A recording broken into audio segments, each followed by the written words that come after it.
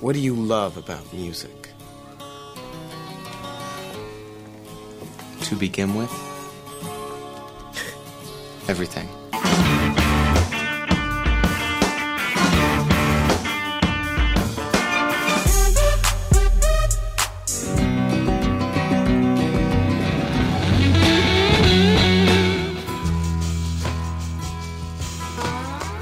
Putting on a great show is the most important thing you can do. One great rock show can change the world.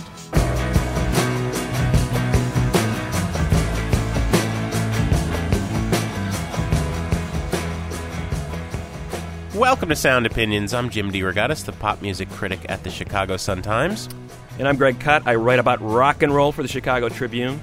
Tonight on the world's only rock and roll talk show, we have got a live performance from indie rock songwriter Feist, and she is from, Jim, the rock and roll hotbed of North America right now. And it's a place that nobody's going to figure out. Toronto, Montreal, Vancouver, yes, Canada is rock and roll central right now. Oh, Canada. My goodness. Plus, we're going to have a review of the new album, a collection of duets by Isobel, Campbell, and Mark Lanegan, which prompted us to start thinking about some of the great Beauty and the Beast duets throughout rock history.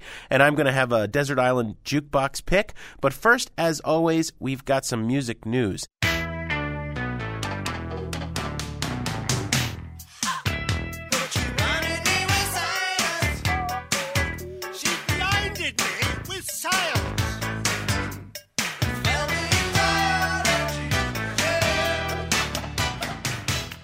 Thomas Dolby telling us that science is something that we are blinded with, and normally we don't think about science and music going together, but fascinating couple of studies in recent weeks telling us about how we are what we listen to. I mean, this is something we kind of already know, but these studies are telling us, yes, what you listen to is who you are, and using musical taste as a window into a person's personality. A study conducted at Columbia University by Dr. Duncan Watts, a sociologist there, and by Cambridge University by one Dr. Jason Renfro, a professor in social and developmental psychology. We will have both professors on the phone here to explain to us how music is us. On my part, Greg, it was a completely selfish reason to do this story. I saw it in the Science Times section of the New York Times a week ago, and reading about these two, I mean, it seemed to validate what we do. I mean, the one study seems to prove that people are sheep. They buy something because a lot of other people before them bought it, and that's really the only way to explain something like Mariah Carey, right? And then, the other study saying that you can say what a person's personality is going to be like based on the music they listen to. Maybe not in our case, schizophrenics that we are, but to put scientific grounding behind both of those things that we've just always spouted as truth because we felt them is kind of vindicating, I think. Absolutely. Let's go to Dr. Renfro of Cambridge University. Welcome to Sound Opinions. Thanks. So you had a group of 74 students, college age, correct? Mm-hmm. Yes. And they compiled a list of their top 10 albums, and then you had another 8 students judge who these people are simply by what they listen to. And you said that the correlation was pretty remarkably accurate. Basically, we had these students come in and they completed a variety of different personality measures, and then they finalized their top 10 lists. And so we were able to compile all of the songs on their lists on the CDs. And then the second group of participants came in, and they basically evaluated this original group of participants based solely on the music that they heard on their CDs. That's great. So they would sit down and listen to this mixtape CD. Yeah, we didn't give them any specific instructions about what to do. They were just simply told that, here's someone's 10 favorite songs, and all we would like you to do is to listen to them and record your impression. So give us a little clue about the conclusions here. The kid who's listening to Miles Davis and Coltrane and I guess Sonic Youth or some of the more esoteric choices as opposed to the kid who was listening to all country albums or all hip-hop. Mm-hmm. What were some psychological conclusions drawn about the kind of makeup that these people had? Well, the people with the more eclectic music, they were generally perceived as being somewhat creative or intellectual, somewhat introverted. Whereas the people who had rather narrow preferences were generally perceived as somewhat conventional or traditional, yet being somewhat laid back, trusting of other people. They were also sort of thought to value such things as salvation and national security, things that I suspect are associated with the impressions that these observers had about the political ideologies of these participants. Mm-hmm. And so it would seem as though certain characteristics, in particular how open-minded people are, is somewhat easily inferred on the basis of the music that people listen to. And this kind of touches on another aspect of some of this research, and that is the information that we rely on when we make these inferences. How much singing it was in the music, things like tempo or emotional balance of the music, and how do these characteristics influence our impressions of a person. And so we found that impressions of how extroverted a person is was strongly related to how much singing was in the music. Rap music has a lot of vocals. Also, I think generally pop music has a lot of singing. And I think that perhaps the other thing to think about is that an absence of singing makes people infer that a person might be somewhat introverted. If it's classical and jazz music, which generally has fewer vocals, well then perhaps people infer that they're introverted. So, Jason, what about you? If somebody was to do a profile on you, your top 10 records, and what would they be able to conclude about you? You'll have to answer the second question, I think. If there's really any validity to the work that I've been doing, then maybe you could then generate an impression of me based on my 10 favorite records. Oh, there you go. Okay. Well, we can try that. Yeah, we'll give it a shot. That's a fun game to play. Lay it on us, man. Well, I was listening to the Beatles quite a bit. Jane's Addiction, I think, was another band that was really important to me at that time. The Cure. I mean, some of the things that were really kind of popular at that time. Mm-hmm. But I would have to say that in college, I developed a stronger appreciation for jazz. I became a really big fan of John Coltrane, Thelonious Monk. Well, I think that combination of the love for the jazz and digging and, of course, the Beatles, the ultimate stone in the canon, the first stone in the pop music canon. So clearly, the intellectual and inquisitive disposition, but it was Jane's that did it to me. Because that says there's also this little perverse streak. So, here you are in the academy in Cambridge University, but you're studying rock and roll. Yep. I mean, I think I got it. Thank you very much again. Thanks a lot. It's been fun.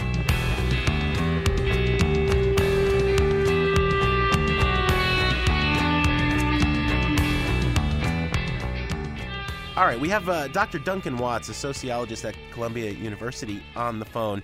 I am so thrilled, Doctor, because it seems to me that the study that you did basically vindicates what Greg and I are often writing in our critiques, which is that people can kind of be sheep when they're buying music. That's right. It's a sad fact. 14,341 participants. I gather they were all of college age? Actually, mostly teenagers in this particular study. And you were charting what kind of music each of these kids downloaded. That's right. So we had 48 songs that we had selected from basically unknown bands, and that was important because we wanted people to come in without preformed opinions. And then the participants would get randomly assigned to one of two groups. And in one group, they just saw the songs. In the other kind of condition, they actually also got to see how many times each song had been downloaded by other people. And so there's this sort of weak signal there that you assume that if other people liked it, then you may like it more as well, that it might be better. And what we found is that there were quite significant differences in the outcomes between those two worlds. In the world where people could see what other people liked, the popular songs became more popular and unpopular songs were less popular. So there was a greater inequality in the outcome than in the independent world. But at the same time, it became more and more difficult to predict which particular songs would actually become popular. Right, so that's sort of the paradox, is that when you have information about what other people like, the outcome sort of seems to be more dramatic, right? So you think popular songs in the real world are many, many, many times more popular than average. And so you might think, oh, that's because they're better, right? And everybody figures out who's good, and that's who we want to listen to. But it turns out that at the same time, it becomes more and more difficult for you guys to predict which particular bands are going to be in that slot of, most popular bands. Sure. So you're not only proving that people tend to be sheep, but also that age-old music industry adage that nobody knows what makes a hit. That's right. In fact, it's what we claim in this paper is that it's actually impossible to predict with accuracy. And that's sort of a strong statement. You might think, oh, it's hard to predict what's going to be popular because people are hard to predict, right? Who knows what someone's going to like? Mm-hmm. But actually, it's worse than that. Even if you know everything about what people like, you're still not going to be able to predict the outcome. And the reason is that is this herding behavior. It's not just that people like certain kinds of songs and not others. They like what other people like. The herd mentality, too, Doctor, is a tremendous application to what's going on right now in the music world with the sort of the chaos, the free-form nature of the Internet. How does music get discovered? How do you, all these thousands and tens of thousands of bits of music out there, many, many more listeners, how do we decide what's going to be popular, what's not? How does the herd mentality apply to that sort of situation that's going on? It's just the kind of information that we're getting is changing. You know, in the old days, the only influence was sort of channeled through the big record labels and through stores and through advertising. Now that there's a sort of proliferation of music on websites and MySpace, it actually is sort of a little bit more like our experiment. There's some range of selections, and everybody basically gets a chance to vote on it. So it's in some sense it's more egalitarian because everybody now can pitch in rather than a few record executives deciding what is going to be made available to the public. But it doesn't mean that the outcome is going to be any more egalitarian. I don't know if you follow the pop music press, but the groups like the Arctic Monkeys or Clap Your Hands Say Yeah were these records that were initially just released on the Internet, floated out there for free, and lots of people see lots of other people downloading them, and suddenly these bands have a career. Incidentally, speaking of the Arctic Monkeys, I just sort of heard about them quite recently, and so today, in anticipation of our discussion, I went online and listened to a couple of their songs. And, I thought they actually kind of sounded a lot like the bands in our experiment, which was interesting because some of the feedback we got from people was that the music in our experiment wasn't very good. But I'm beginning to think now that the reason why people didn't like the songs is because they hadn't heard of any of them. Right. Mm-hmm. So I really think that if you know a band is super cool and popular and great and is the next big thing, I mean, you're going to try very hard to like it. So, Dr. Watts, do you have any specific examples about songs that were popular in the study? So there was this one band that was called Parker Theory that had a song called She Said, and they actually sort of consistently did better than average. On the other hand, there was another band that is sort of a great example of the other kind of unpredictability because it was number one in one world and number 46 or something in another world. Oh, was that the 52 Metro band? Oh, is that it? Yeah. Yeah, I think it's mentioned in the New York Times article. Okay, yeah. I close my windows down, thinking of that night when I saw you standing Yeah, it's impossible for me to remember the names of these bands. All right, and what was the website again, Professor? musiclab.columbia.edu. Oh, okay. And are the songs still up online? Yeah, in fact, the experiment is still running. Okay. Think about the Arctic Monkeys while you're listening to them and see if you think that the Arctic Monkeys really is better. We've been talking to Dr. Duncan Watts from Columbia University, sociologist. It's been a pleasure having you, Duncan. Thanks very much. My pleasure.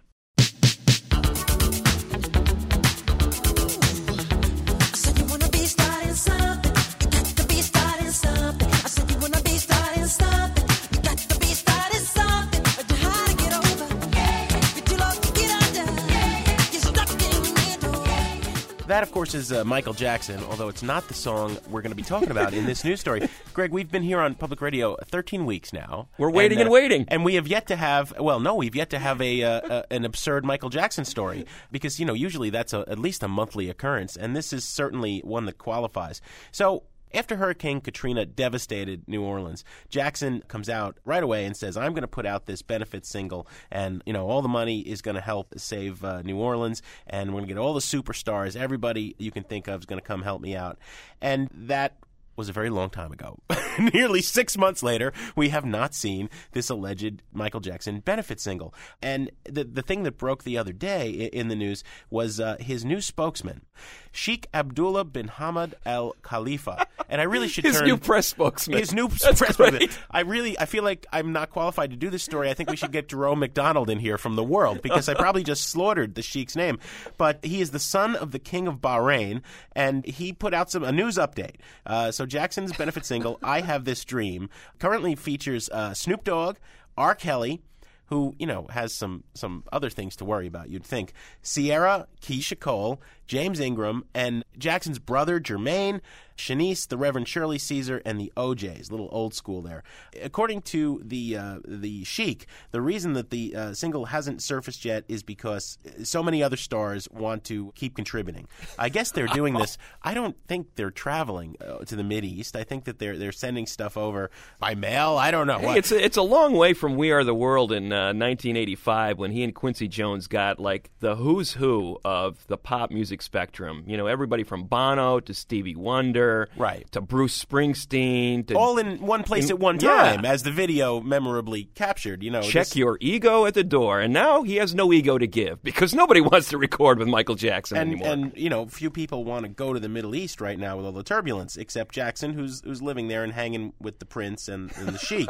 According to the Prince, Jackson did a wonderful track. His voice was phenomenal. So not only is he a Prince, a pop star manager, but a critic. A music critic, yes. He went on to describe the song as a message of peace and help and caring. It's a song of total oneness. And I don't know about you, but I am counting the minutes till I get to hear it. We hope to debut it here first on Sound Opinions. It's the only reason those people are hanging on in New Orleans. The only reason.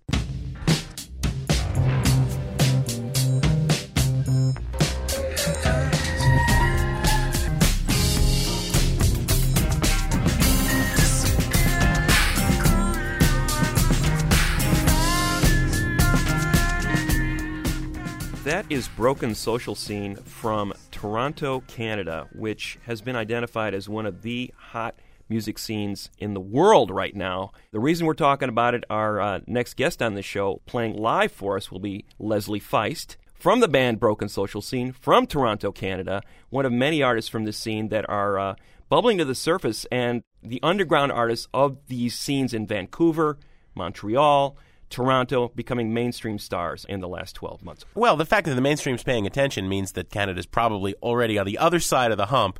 These things happen regionally. I mean, every great city in America or Canada has a music scene, and sometimes it gets more attention than other times.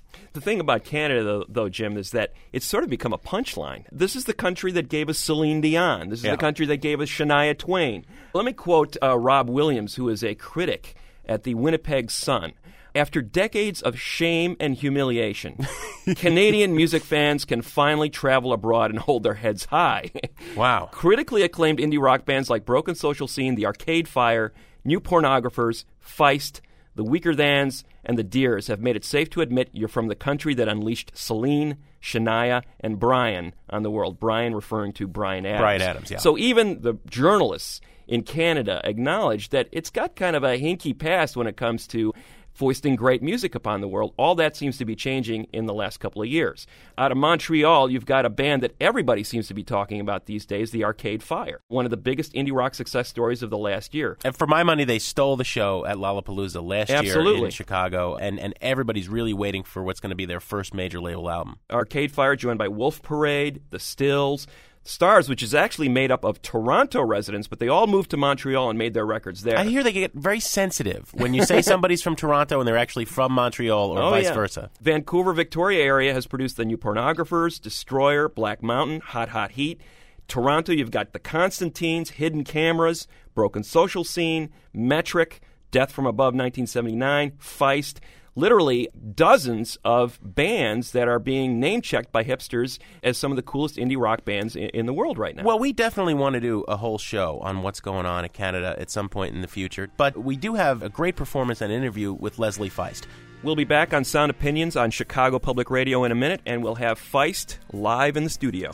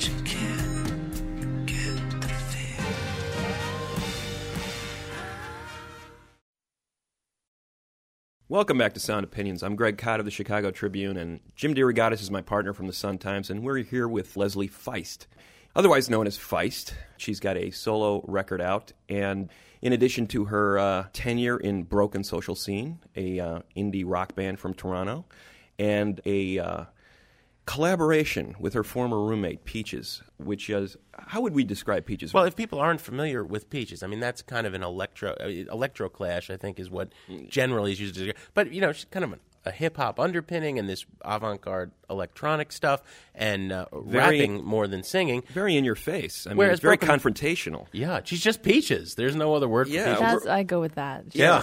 So, Beyond description. So, Feist, you've been across the board. You've done everything there is to be done in music. It seems like indie rock band. God. I don't this play the kind of violin performance yet. art thing. Now you're doing sort of a more subdued singer-songwriter kind of approach. What haven't you done? I don't know. There's plenty. I mean, up until a couple of years ago, I felt silly even saying I was a musician sitting next to someone on an airplane in case they were in some philharmonic, and they'd say, well, what do you do? And at that point, I wear aerobic outfits and jump around with a sock puppet. Yeah. Well, Peaches does have this element of absurdity and performance art, which Yeah. is why I think anybody who only knew you from that context, or for that matter, who only knew you from Broken Social Scene, was really surprised by Let It Die. It's your debut album. It's had this long, slow build, kind of garnering buzz on the underground. It's sort of cocktail exotica, you know, like cool lounge music. I mean, Jewel, if Jewel had taste. Good Lord. Where's the door? Where's the door? Well, I don't know. I mean, what genre would you say you're working in?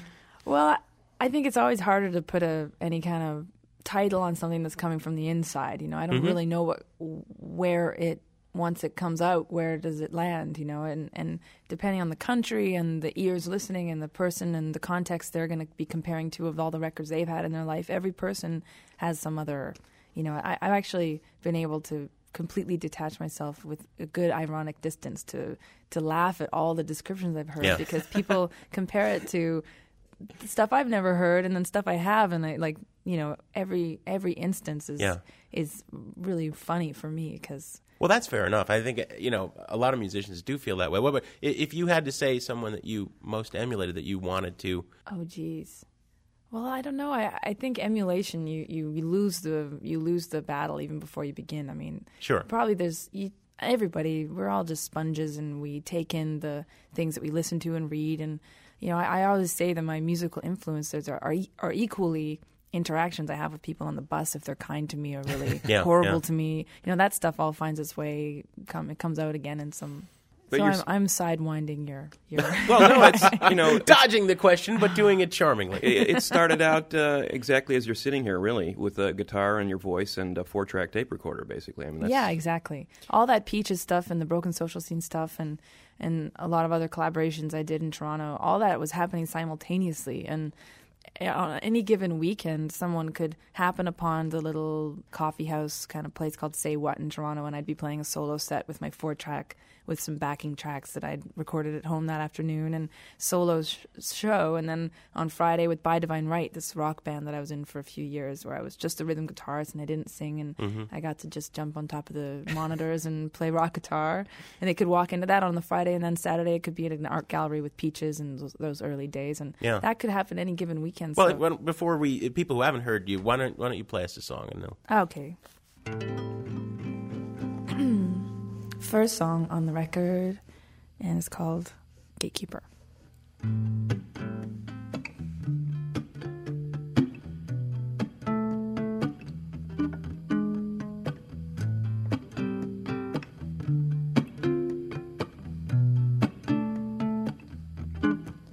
Well, it's time to begin as the summer sets in. It's the scene set for new lovers. You play a part painting at a new start, but each gate will open another. June, July, and August said it's probably hard to plan ahead. June, July, and August said, well, it's better to bask in each other.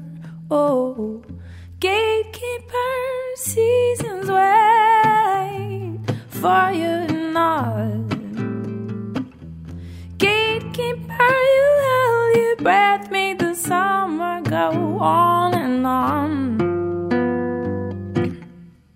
Well, they tried to stay in from the cold and the wind, making love and making a dinner, only to find that the love that they grew in the summer, well, it froze.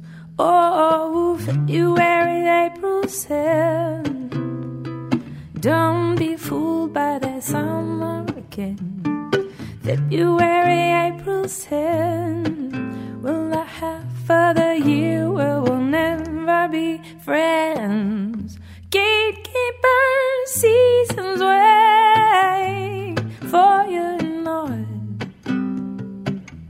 Gatekeeper, you held your breath, made the wind go on and on and on and on. Gatekeeper, gatekeeper, gatekeeper, seasons wait for your nod.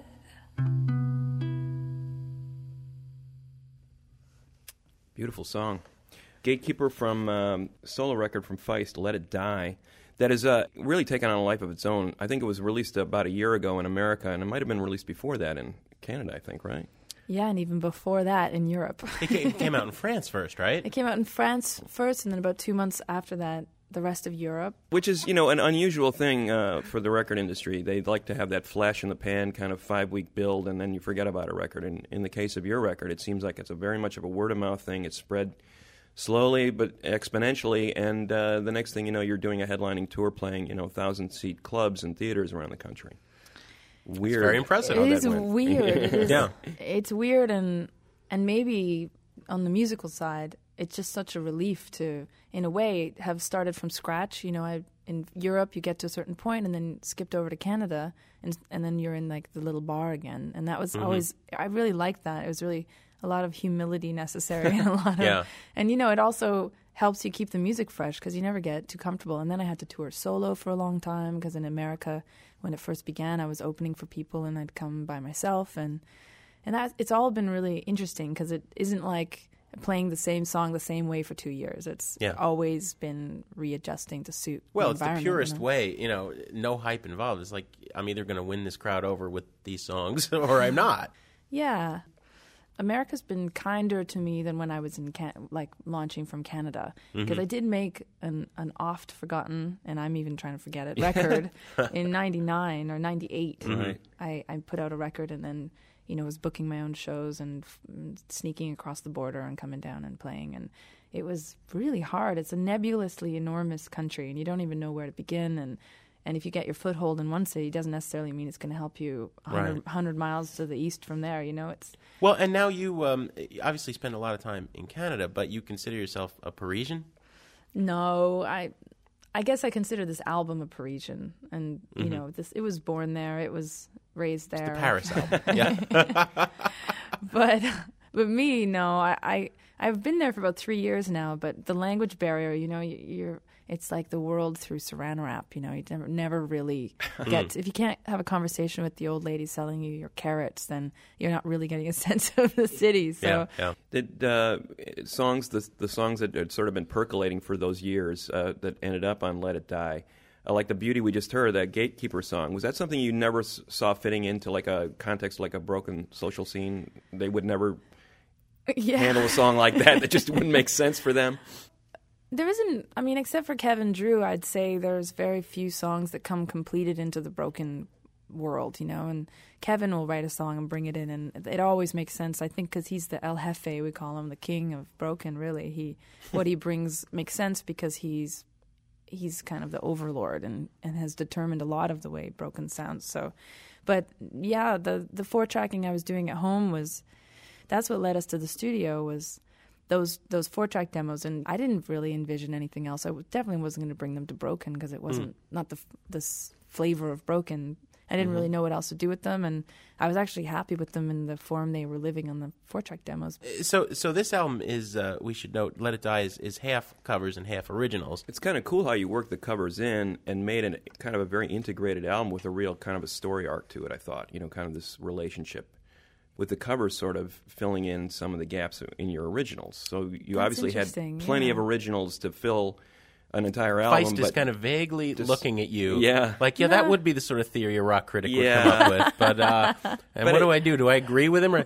But look at are you buying that? The disparity, though, of the covers is what intrigues me. She's not Ron buying Sexsmith it. She's not and buying it. Bee Gees, and then, that I love that traditional song, When I Was a Young Girl. Yeah. Hopefully that's not a part in the storyline, because that's about dying from syphilis. So I did look at it like a timeline, and it all happened after the fact, because, of course, it wasn't until later that I was even meant to think about it. When you're making the record, you're not like, okay, how's this all, I was just a bit naive about it, and I just made it.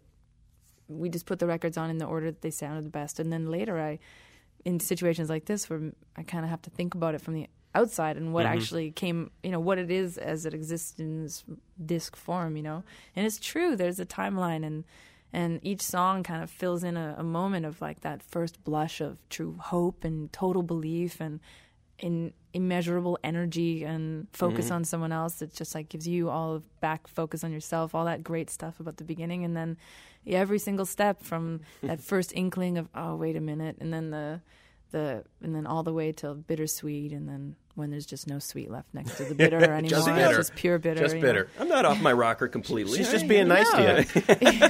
Why don't you play us another song, Leslie? Well, since we've been talking about the covers, I think I'd like to play this Ron Sexsmith gem. But it'll take a second to tune it up.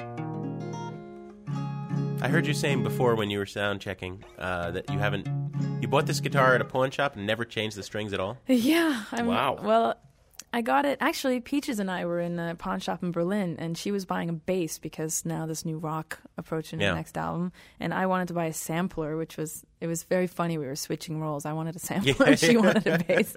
And there was this guitar that I just was playing while I sat there. And then when I left, I was about to leave, and the guy said, I give to you this guitar for $40. So I took it, and it sounds so beautiful that I didn't want to change the strings in case that tone is only to do with these strings. Here we go.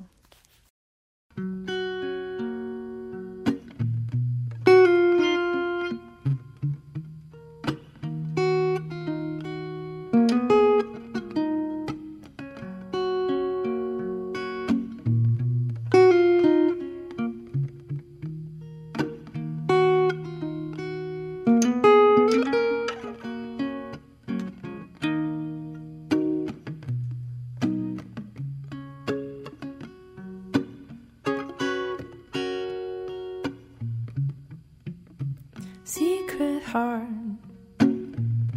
what are you made of? What are you so afraid of? Could it be 3 simple words, or the fear of being overheard? What's wrong? Let 'em in on your secret heart.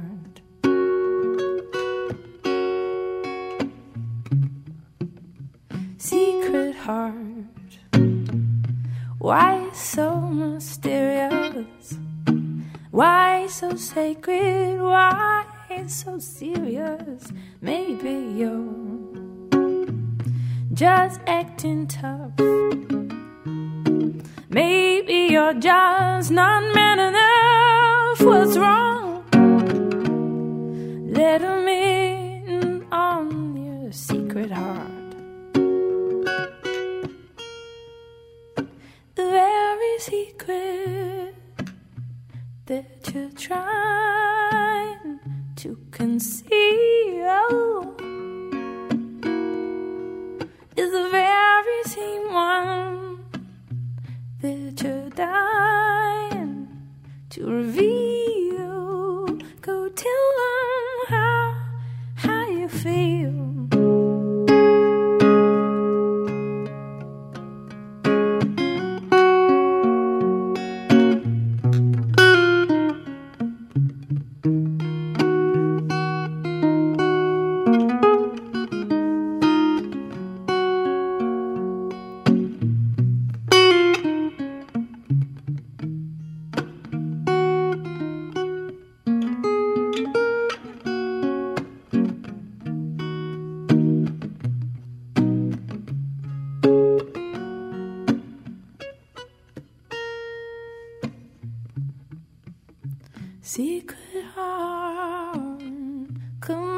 how to share it.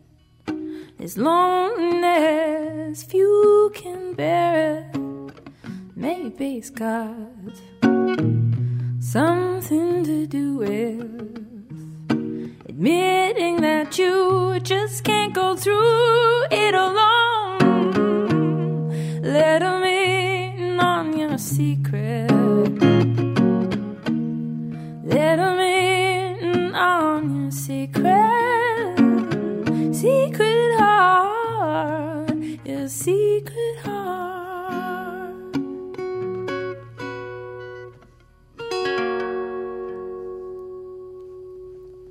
That's Feist and Secret Heart, a song by Ron Sexsmith. On Sound Opinions on Chicago Public Radio, I'm Jim DeRogatis. He's Greg Kot. We're hanging once again in the Jim and Kay Maybe Performance Studio. How do you choose a cover? It was actually the first time I had a conscious realization about songwriting, was listening to his and realizing that, well, that's a form of art. You know, that seemed so artfully simple, and maybe in the same way that standards from the 40s they speak to everybody, and, you know, Brill Building style, Tin Pan Alley, whatever, you know, just songwriting that feels like it'll still make sense exactly in however many years. And there's an invisibility to the narrator, you know, and it's also super personal, but nothing is specific to him, you know, and I don't know, it's like he's risen above these really intimate circumstances, but he's like 4 feet hovering above them. I think down. a great songwriter kind of leaves the space for you, the listener, to complete the experience. Yeah. Cool. It's been a real pleasure having you here, Leslie. Thanks for coming by. Thanks. You guys, too, the Siskel and Ebert of radio. That's the shtick. Although I think we'd probably rather be the car talk guys now.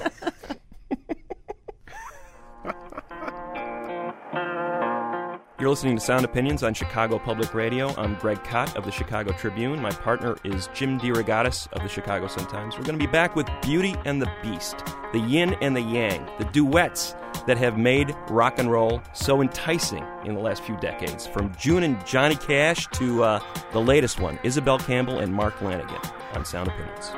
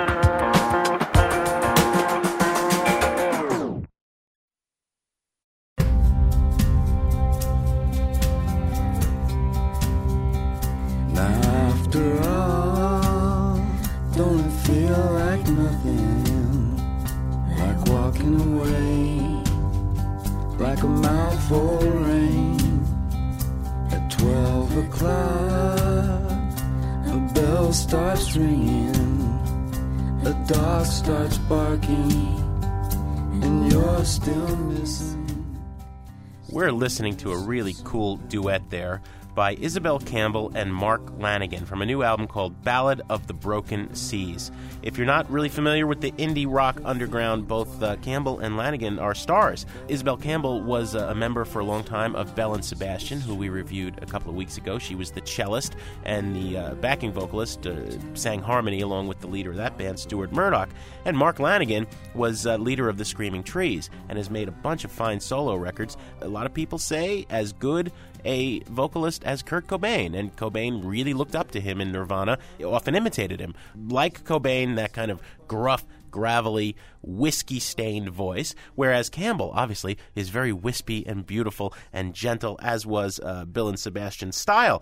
An unlikely pairing, an American from the Pacific Northwest and a Scottish woman, a beauty and a beast. We're going to look at this record because it's really intriguing and give our opinions about it, but this got us thinking about other great pop pairings, right, Greg, of beauties and beasts. Absolutely. This goes back decades, Jim, this whole concept of beauty, feminine innocence, the girl next door, corrupted by the older, wiser, more decadent, older guy. Right. And there's been a history of these kind of duets, not only in pop music, but country and other genres as well, including hip-hop. One great example, I think, is the early 70s duets between Graham Parsons, the godfather of the alternative country music movement, and a young folk singer from Washington, D.C. area called Emmylou Harris, who went on to become one of the great country singers of all time.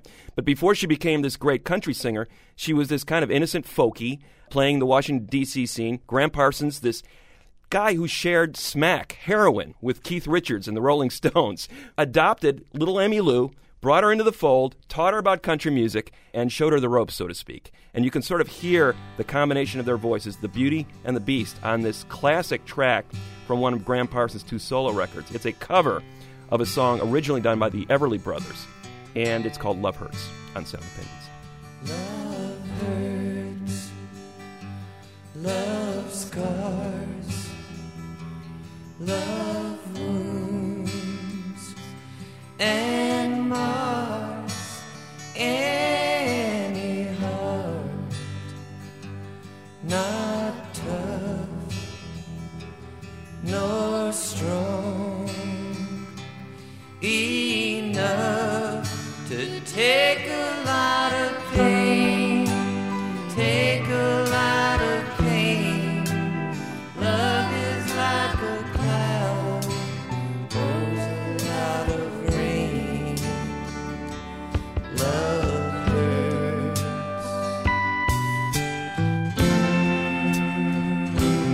Love hurts.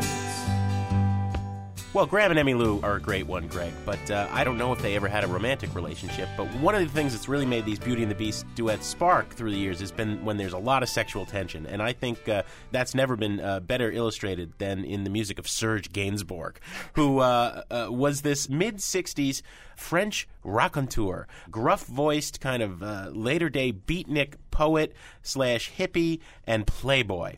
He made a couple of really interesting albums that sort of touched on world beat at times and others that touched on the kind of lounge exotica. But the pop records he made, he always sought out wonderful, sexy women to sing with. And it was definitely the Jekyll and Hyde thing. That was one of his favorite images, with him, of course, being, the horrible, ugly monster Mr. Hyde, and usually Jane Birkin, who was an English woman, very young and beautiful and an incredible voice, the sweet young thing that was going to be corrupted by the evil Frenchman. But the song I'm going to play actually features Brigitte Bardot, Bonnie and Clyde, and this is a classic. It's been covered so many times, and in the mid-'60s there was this fascination, of course, the film Bonnie and Clyde and what it said about young rebels fighting the system, the psychosexual mysteries of their relationship, etc., etc., etc. And boy, I don't understand French, and I have no idea what the actual lyrics of this song are, but I know what it's about. Moi, lorsque j'ai connu Clyde autrefois, c'était un gars loyal, honnête et droit. Il faut croire que c'est la société qui m'a définitivement abîmé. Bonnie and Clyde, Bonnie and Clyde. Chaque fois qu'un policeman se fait buter. Gotta love that. Images of Warren Beatty and Faye Dunaway in that movie suddenly flashing before my eyes. Let's flash forward a little bit, Jim. This idea of pitting the gruff-voiced male singer with the innocent female singer rules the charts even today. Most notably, I think, in the music of the rapper known as Ja Rule, who has got one of the deepest, darkest, pit bull deep voices I have ever heard on a hip-hop artist. And he was very canny in pairing himself up with a dancer known as a chanteuse. Number 1 hit in 2001 with Always on Time, a number 4 hit in 2002 with Down for You, and in 2003 a number 2 hit with Mesmerize. And here's the first one that really got this duo off the mark. A chanteuse with the sweet R&B vocal, and then Ja Rule with the gruff rap on Always on Time.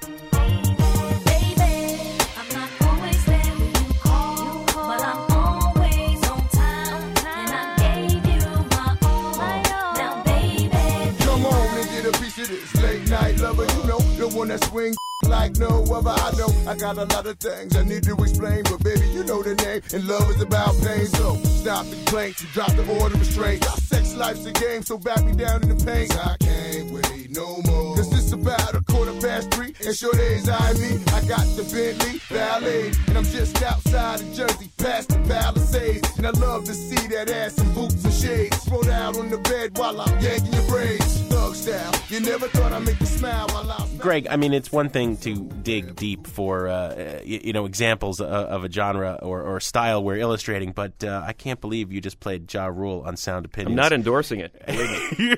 Trust me on that one. Not endorsing it. Not giving it your stamp of approval. But the point being, this formula has worked for decades. I'm going to give you a better example of the formula. I think the classic of the genre, and this is going to take us back to our new example, is Nancy Sinatra and Lee Hazelwood. Hazelwood, this kind of two-bit Vegas cowboy, heavy on the shtick, famously paired with Frank Sinatra's punkish, rebellious daughter. She had a bunch of hit singles. Of course, These Boots Are Made for Walking, at a time when Frank was being shut out of the pop charts by the Beatles, and he was not too pleased. I think there was a little of that father-daughter weird psychosexual chemistry going on, because Hazelwood was a lot older than Nancy Sinatra, but there's something magic happening in this song. You know, Hazelwood is the guy who's crawling out from under a rock, surprised to find himself still alive in this song, whereas Sinatra is the very personification of beauty, innocence, running through the fields, Phaedra, the goddess. This, of course, is Some Velvet Morning by Nancy Sinatra and Lee Hazelwood. Some velvet morning when I'm straight, I'm gonna open up your gate and maybe tell you about Phaedra and how she gave me life and how she made it in. Some velvet morning when I'm straight. Flowers are the things we know. Secrets are the things we grow. Learn from us very much. Look at us, but do not touch. Phaedra is my name.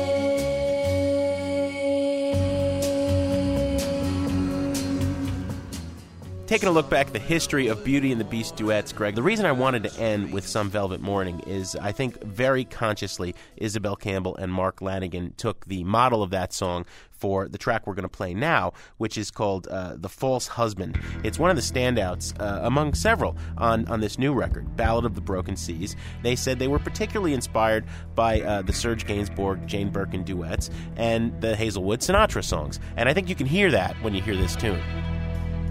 Where have you been, my darling? Where have you been, my friend? Where have you been, my darling? Where have you been, my friend?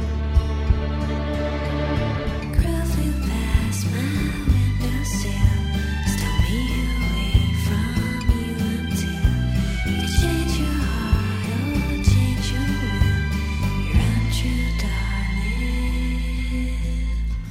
Jim, Ballad of the Broken Seas, very much in this tradition that we're talking about, the Beauty and the Beast, with a twist. You always have this combination of the old gray wolf combining with this angelic innocent. And usually it's the guy pulling the strings. He's kind of directing the shots behind the scenes. The Svengali. In this case, Isobel Campbell is the one doing all the string pulling. Yeah, she wrote the songs. She's a songwriter. She's the producer. She's the one that called Mark Lanegan and said, hey, I want you to be my singer. Mm-hmm. So she's doing a nice little reversal here. And I think that adds just a great modern touch. I love the way the cinematic settings in these songs sort of evoke those spaghetti westerns of the 60s, you know, the funeral bells, the shivering strings, the whip cracks. A real whip used in Ramblin' Man. It really is kind of a twisted take on this whole tradition, and I think it works wonderfully well. On the trademarked and patented Sound Opinions rating scale, buy it, burn it, trash it, it sounds like this is a buy it record for both of us, no? Yeah, it absolutely is for me. I think it's a great record and a great take on this tradition that we've been talking about. I tell you, little buddy, this whole island is bewitched.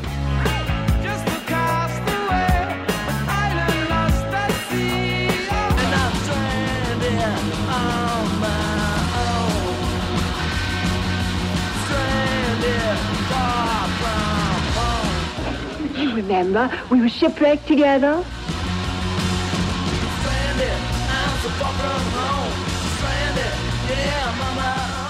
Each week, one of us goes to the deserted island and takes a record we can't live without. And this week, Jim DeRogatis' turn to pop a quarter in the desert island jukebox. It is, Greg. Thank you. It's been 13 weeks here on Chicago Public Radio, and despite you playing searingly pornographic Marianne Faithfull records and me playing who knows what, we've yet to get ourselves kicked off. I'm going to try this week, though. But I have a justification for going to the place where I'm about to go. You know, we were talking about Canadian bands and how Canada's never gotten much respect. This is a Canadian band, and it's never gotten much respect from snobbish people, although there's kind of a reevaluation going on. But I'm going to play a song by Rush. You know, early in their career, after they came together in the very late 60s up in Toronto, they were a very good band early on. They got even better a couple of albums in once the master drummer Neil Peart joined. These guys were a bunch of schlubs. Alex Lifeson, the guitarist, real name, he's a Russian guy, Alexander Zivojovanovich. You know, I don't even know, right? Geddy Lee, who happens to be Jewish, Gary Lee Weinreib. And then Neil Peart comes along, right?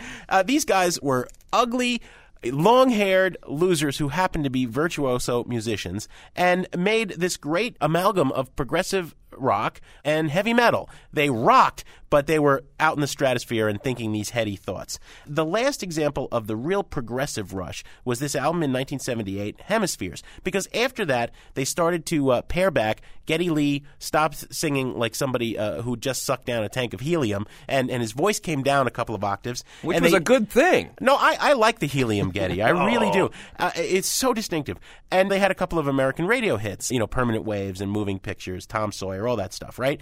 But this is the last great moment of complete and utter excess. Hemispheres has got a couple of tracks and again, on you're saying this is a good thing. Oh, this is a good thing, because it's good excess. I mean, there can be bad excess. I just wanted to be clear on that. Bad excess, there can be good excess. If I was to play the song Cygnus XI Book 2, you know, I mean, it's like 25 minutes and we'd have no show. I'm going to play a great pop song in the midst of this album. It's called Trees, and it's one that every true Rush fan loves. Neil Peart, the drummer, wrote all the lyrics, and he was a bit of a philosopher, big devotee of Ayn Rand. He was a believer in her controversial philosophies, especially the notion of the free market philosophy and how wrong it is to make everybody sink to the level of the lowest common denominator. So Trees, on one level, would seem to be a kind of hippie stoner parable about trees fighting in the forest. and I quote, "The trouble with the maples," and they're quite convinced they're right, "they say the oaks are just too lofty and they grab up all the light," right? So that's on one level. But on the other level, it's a very complex allegory about socialism versus the trade unions and free market philosophy and how wrong it is, because what happens in the end between the maples and the oaks fighting, you see, they all get cut down to one mediocre height, and now nobody's tall and lofty and nobody's down in the shade. They're all just dying at the woodman's axe. I know it sounds a little stupid, but the other great thing is that Rush, I think, knows it's a little stupid because not only is it a very catchy song, but it breaks down in the middle, and Peart does a solo on woodblocks, kind of keeping in the woody theme, and this wonderful instrument called crotales, which are tuned individual cymbals that are very hip now because they're all over Yankee Hotel Foxtrot by Wilco. There aren't enough woodblock crotales solos in rock history, much less Moog Taurus bass pedals and the double or triple neck guitar, whatever Lifeson's playing. I mean, this is just so far over the top that it's brilliant. And it's only 3.5 minutes long. And people wonder why Canada's a punchline. Not because of Rush, not because of this song, Trees, on Sound Opinions.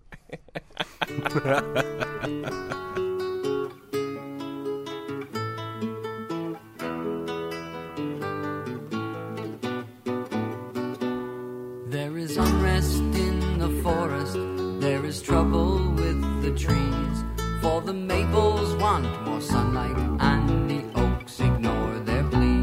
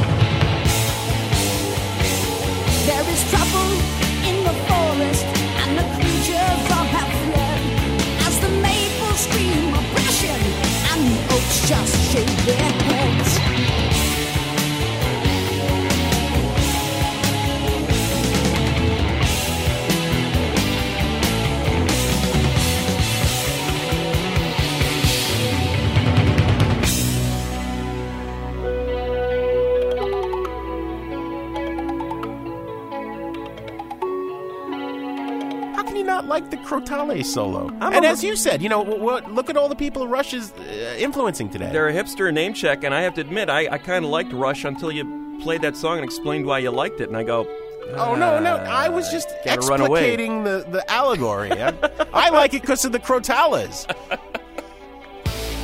Thank God next week we've got a real rock star, the film world's biggest rock star on Sound Opinions on Chicago Public Radio, Roger Ebert. A true hero for both of us. We asked Roger to come in and talk about what has worked in rock movies and what hasn't as sort of a prelude to the Oscars coming up. Absolutely. We'll be back next week on Sound Opinions. On the way out, we got some folks to thank. Tori Southside Malatia, our executive producer, who left before we played Rush, but he was here for the first time. It's the first time I've seen him since we Can't believe he left in and missed that. I don't know. Todd Bachman, our managing producer and director. Matt Spiegel, our producer. Our associate producers are Jason Saldana and Robin Lynn, who I used to like quite a bit until she started ranking on Rush. On legal help and ready to post bail at any moment is Dino Armiros. Thanks to Joe Dassault for the technical assistance. Eric Rudd engineered the Feist recordings in the Jim and Kay Mabey studio. And I think that's everybody. We'll be back next week on Chicago Public Radio. Thanks for listening. Rush or no rush.